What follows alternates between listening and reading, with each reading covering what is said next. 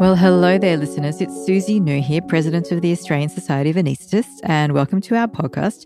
It's called Australian Anaesthesia, and it's where we talk about all things relevant to anaesthesia in Australia.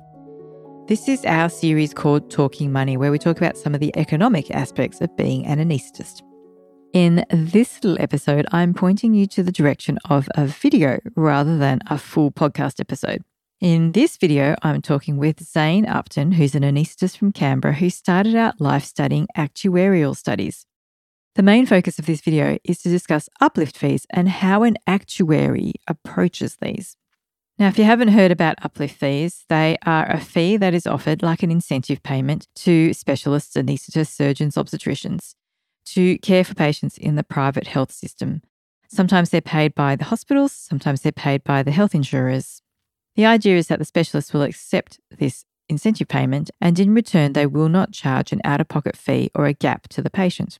Sometimes these uplift fees are all bundled together so that everyone who's involved with the episode of care also agrees to this arrangement. And the most common areas that we're seeing them emerge is with the care of obstetric patients and also in joint arthroplasty. So the first thing we talk about in this video is what is an actuary. Then we have a bit more of a discussion about what are uplift fees and how an actuary might approach them.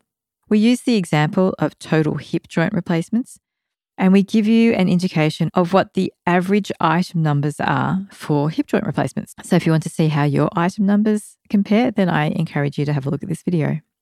And then we go through a spreadsheet which looks at the impact of indexation and not having indexation. And that is on both the uplift fee as well as on your RVG unit value. So that's why we couldn't do this episode as a podcast.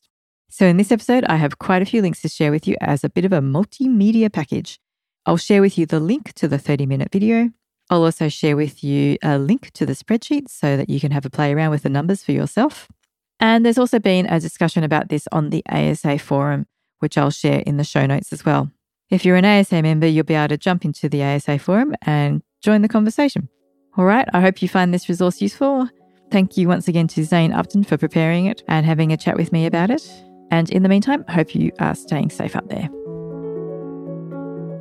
This podcast was produced by the Australian Society of Anaesthetists. More podcasts can be found on the ASA website, asa.org.au. Musique was La Toile Dance by Maiden, which can be found on the Free Music Archive website.